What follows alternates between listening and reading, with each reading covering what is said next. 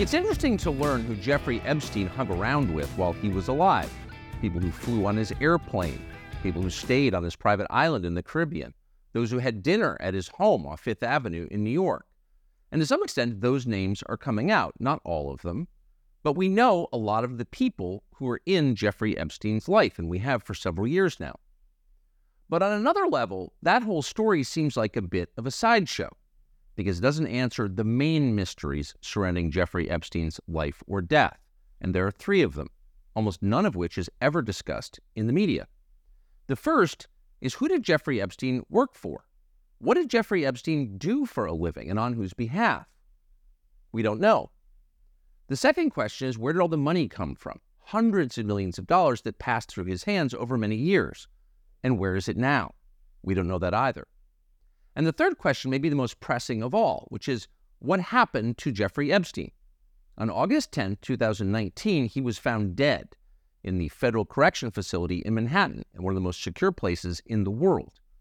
Did he kill himself, as the government has claimed ever since, or was he murdered? Well, the overwhelming evidence suggests that he was in fact murdered, and that the U.S. government, including the Attorney General of the United States, covered up that murder. These are the questions that matter most, and they're exactly the ones not being addressed in the news media. Why is that? We decided to speak to someone who has insight into this question, and that is Jeffrey Epstein's only surviving relative. His name is Mark Epstein. He was Jeffrey Epstein's brother, separated by 18 months. He's a successful real estate developer in New York, and he's very concerned for his own safety. So the interview that follows is one that you will listen to rather than see. Mark Epstein refused to appear on camera, but we think what he has to say is worth hearing. Here it is. Do you think your brother killed himself? Not now. No. When I first heard he was dead from suicide, I had no reason to doubt it, so I accepted that. But then after the autopsy, and after Bill Barr made that asinine statement, I said, this was not a suicide.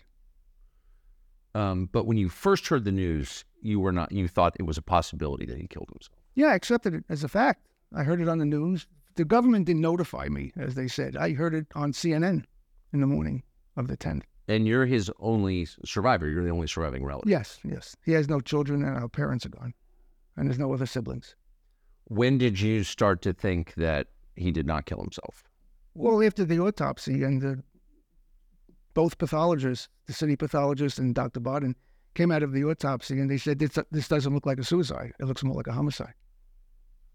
So what did you do then? Well, I figured I'd have to look into this and see what's going on. Were you shocked that he might have been killed? It came as a surprise, yeah. So as his only surviving relative, what did you do to find out what happened to him? Well, I started to inquire about what took place. The Justice Department was supposedly investigating. The initial death certificate said pending when it said cause of death, which means pending further investigation. Yes. So, but then a few days later, it was declared a suicide by the chief pathologist who was not at the autopsy. And the questions became, what investigation was done in such a short period of time to make her determine it was a suicide? Or was she basing it on Bill Barr's statement? And who was the chief pathologist who made that declaration? Dr. Roman. That was the pathologist who was there. No, that was, Sampson. Barbara Sampson was the chief pathologist. Dr. Right. Roman did the actual autopsy with Dr. Barden. So Barbara Sampson is the person who declared it officially a suicide, and she was not, as you said, at the autopsy. I mean, she was not present for it. Correct. And, when they call it a suicide, they stop investigating. Because if there's a suicide, there's really nothing to investigate. Right. If it's a suicide. Because somebody killed themselves, case closed. So that's how they can just sort of cover it up. They never did an investigation. They never interviewed the EMTs that were called to the jail. They never interviewed the hospital personnel where his body was shipped. I can't get any answers as to what investigation was done. When I met with the Justice Department people a few months after the death, every question I asked was answered by saying, after a thorough investigation, we determined it was a suicide. It was like them pleading the fifth. I got the same answer to every question I asked. So, did you speak to Barbara Sampson, the official who ruled this as? No, I haven't been able to get to her. No, she never called you. No. So in her public explanation, she has been asked about this. We tried to reach out to her. She refused to speak to us for reasons we don't understand. But in her official explanation, she suggested that she ruled it a suicide, effectively overruling the judgment of the people who actually performed the autopsy because your brother had attempted suicide previously. Yeah, but that's been shown to be false. You can listen to David Schoen, his attorney, on the podcast, the Crime Waves podcast. He explains that Jeff was attacked by his cellmate, but he didn't want to report it as such because he was afraid of retaliation. But every news account of his initial injuries in the weeks before his death said that he had tried to kill himself in his cell. He was found in fetal position on the floor after a failed suicide attempt, et cetera, et cetera. Well, once somebody says that, then everyone picks up the same story, and then it becomes, the truth, just because it's been repeated so many times. But the fact is, he did not attempt suicide that first time. So if he didn't try and kill himself the first time, then the medical examiner had no basis to declare this a suicide. Exactly. Plus, there's reasons why he wouldn't kill himself then. He had a hearing scheduled to appeal the bail decision coming up in a few days. And the bail was being increased. So there's a chance he could have got bail. Even as unpalatable as that might have been to some people, in the United States, you're entitled to bail under certain conditions. But, so I could see if he went for the hearing for bail and it was denied, then I can see him taking himself out if he didn't want to spend a year in jail waiting for a trial. Yeah. But not a few days before. That makes no sense. In your conversations with him and in your conversations with the people who were in contact with him at the final weeks of his life, was there any indication at all that he was suicidal at any point? No, I had no conversations with him once he was arrested. I spoke to him the day before he was arrested. He actually called me from Paris, just the usual, how you doing kind of phone call. And the next day, his attorneys called me and told me he was arrested. And that was the last time I spoke with him. I didn't speak to him or see him while he was in jail. But having spoken to his lawyers and people whom he communicated with from jail, did anybody say that he seemed suicidal? No, everybody was shocked that it was a suicide. Nobody thought he was going to kill himself. Nobody thought he would do that. So what's interesting is that the Attorney General of the United States at the time, Attorney General Barr, said publicly and then wrote in his memoir that he had concluded conclusively that this was a suicide based on two pieces of evidence. One, the medical examiner, the person who performed the autopsy, declared it a suicide, which is a lie. That didn't happen. And two, because he had viewed the videotape at the entrance to the tier, to the cell block where your brother was being held. What do you make of that explanation? But when I heard Barr's statement that he said he personally saw the videotape and he concluded it was a suicide because nobody went in or out, that's when it hit me that he's covering this up, because there's two sort of fallacies in that. One, I thought, why is the Attorney General of the United States, who I imagine to be a busy guy, why is he personally watching the videotape? Couldn't he have two people in his office watch the videotape and say, hey, Bill, nobody went in or out? Wouldn't that suffice? And two, to assume that somebody could get to that door, go inside, kill somebody, get out completely undetected is just ridiculous, because I believe there are 6 levels of security before you get to that door.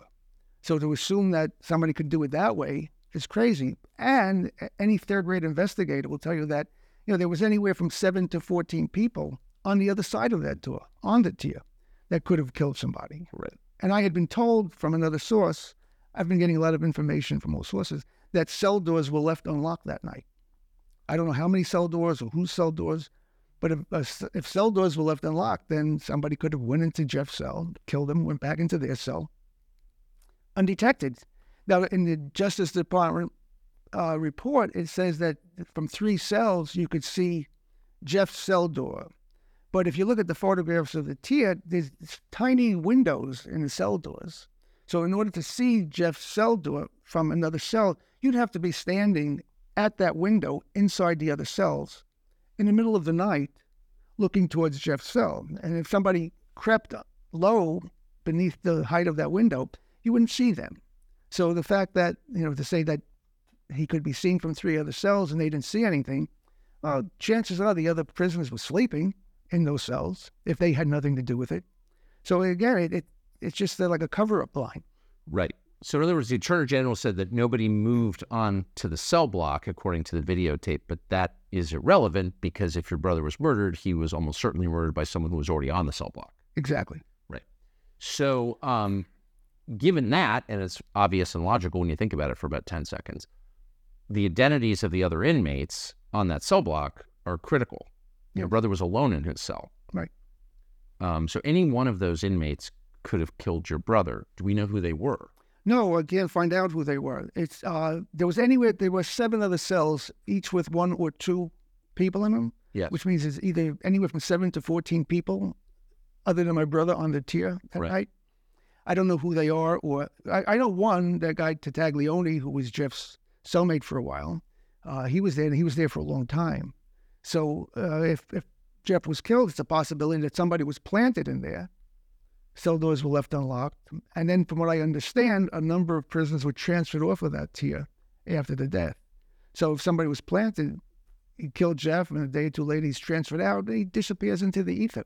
I don't know who the prisoners were. I'd like to find out who they are, and where are they now?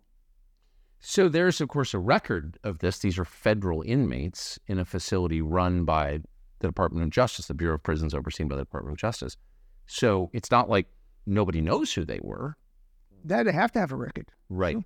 But they will not release that to you. I haven't been able to get anything. Right.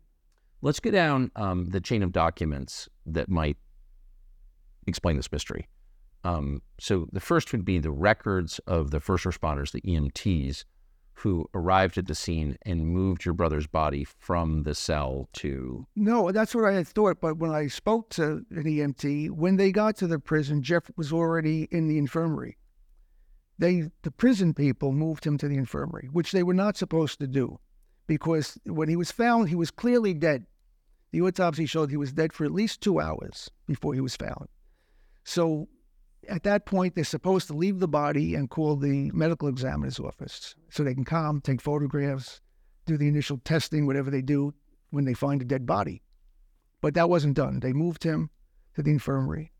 And they moved his corpse to the infirmary, but notified nobody else? Well, a 911 call was made to get the EMTs, and we can't get a copy of the 911 call, which is, we hear 911 calls for all sorts of other cases. This one seems to be missing. When they got there, he was in the infirmary, and he was clearly dead because, like I said, he'd been dead for 2 hours. And there was a photograph of him being wheeled out of the prison where he was intubated and squeezing an air bulb to try to get, so I was questioning, why are they trying to put, pump air into a clearly dead body?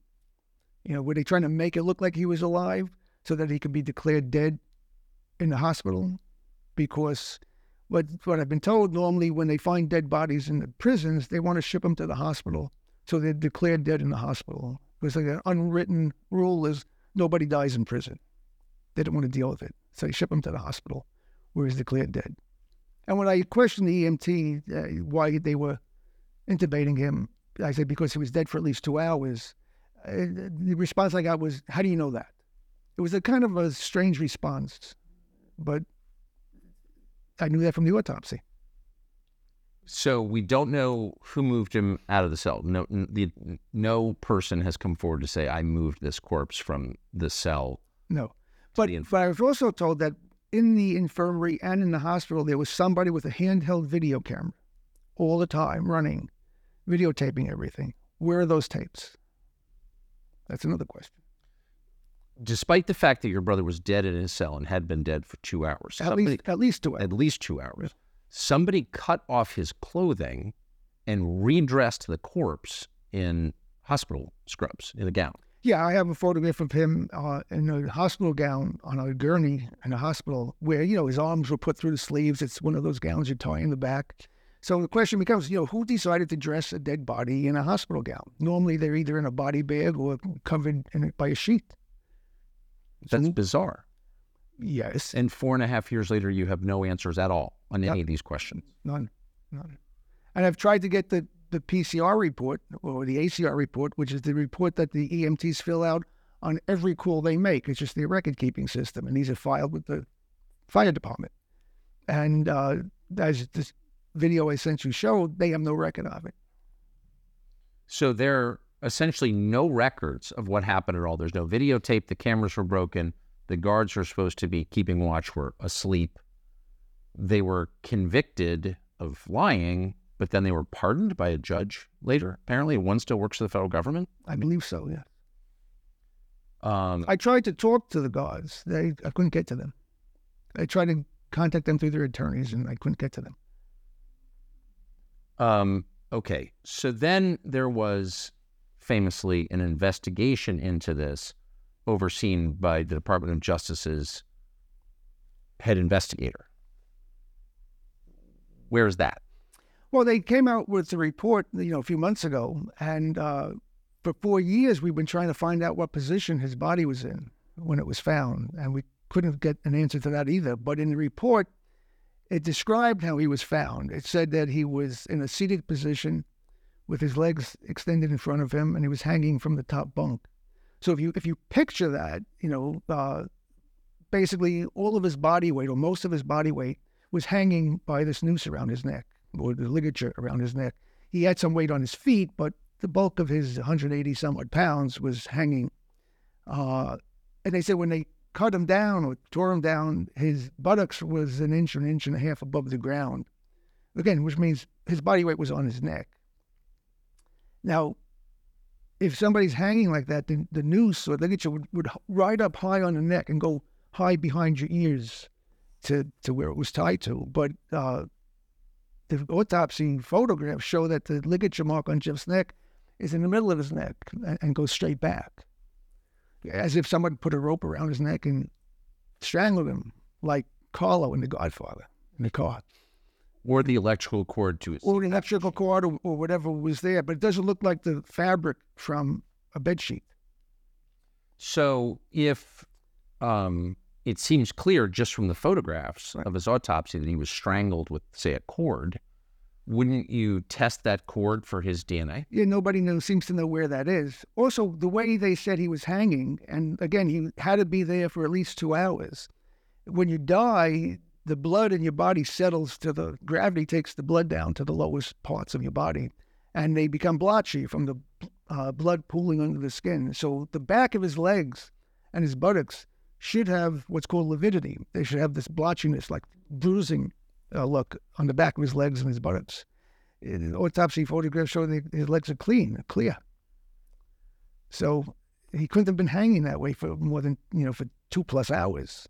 He'd have blood pooling in his legs, but that's not the case. So did the report explain the discrepancies from the autopsy, that bones in his neck were broken that are not seen in hangings, but are seen in strangulations?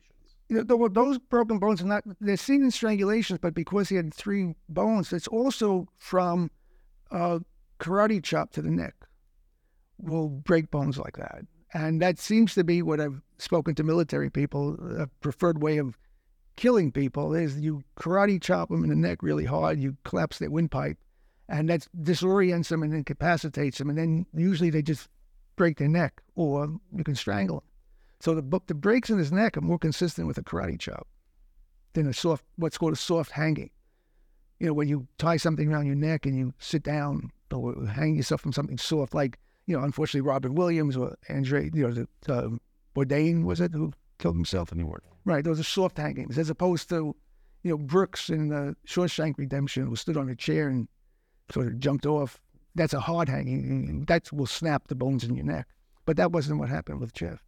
So Dr. Reichelboden, who participated or was present at the autopsy, has participated in over 1,000 autopsies of prison deaths. I have never seen 3 fractures like this in a suicidal hanging. Going over 1,000 jail hangings, suicides in the New York City state prisons over the past 40, 50 years, no one had 3 fractures. His fairly firm conclusion is that this was not a suicide. Is that correct? Yes. Yeah.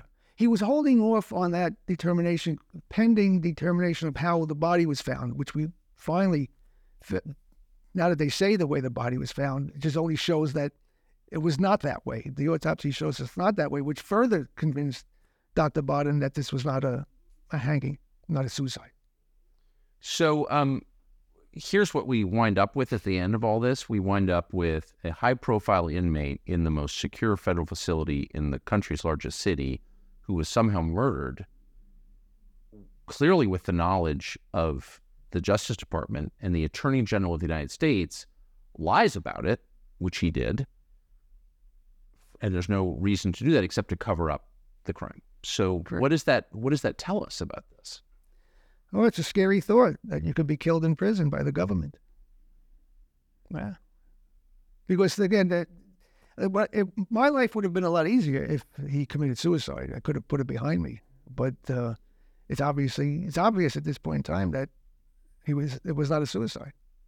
And so it means somebody killed him. So who killed him and why? Right. So in talking to all the people around him or people who were connected with him in one way or another in the final weeks of his life, have you detected a fear in those people in talking about this? No, not really.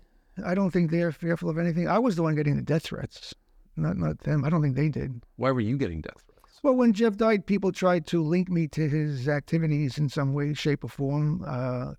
Again, I had not seen Jeff for 7 years prior to his death. We were in communication. We spoke, we emailed, but we lived two different lives. So I didn't know his inner circle and he didn't know mine. But people tried to link me to his activities.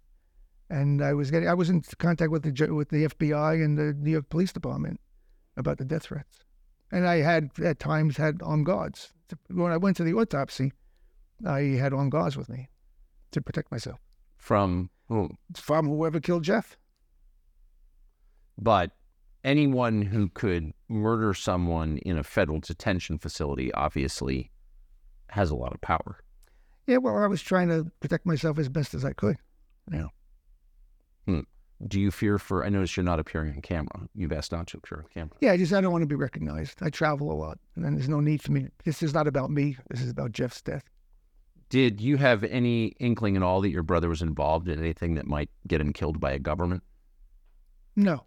Like I said, I wasn't involved with his day-to-day life, and, his troubles he had with the charges with the girls was from the early 2006 is when he first got into trouble, and he spent time in jail for that. Well, that's a question that's occurred to me. I mean, he went through all this, whatever you think of it, and then he was charged again for the same things, effectively. Right. I mean, from what I understand, he had a non-prosecution agreement with the federal government on that when he made his plea deal. So he believed he was safe from further prosecution. And then he flew home from Paris in July, and they arrested him on the same charges. And I believe his defense was going to be, well, hey, I have a non-prosecution agreement with the federal government. And supposedly they said, well, that was like the Southern District or some area. Well, as far as I know, we have one federal government. And if you make a deal with the federal government, it covers the entire country. Has it occurred that maybe the point of rearresting him on the same charges was to get him into a facility where he could be killed? I've shied away from speculating about all of this. I try to stick with the facts, but that's a possibility. Do you think other governments might have been involved in this, not just the U.S. government? I would, on the surface, say no. I don't see why. I mean, again, I don't know what he was doing day to day, so, again, that's speculation, which I don't want to do, but I don't think so. On the surface, I don't see why. What information are you still seeking about his death? Well, who were the prisoners on that ward that night? How long were they there for? If somebody was on that ward for, a long time, like his roommate, then, obviously they weren't planted there, 2 years ago to kill Jeff then.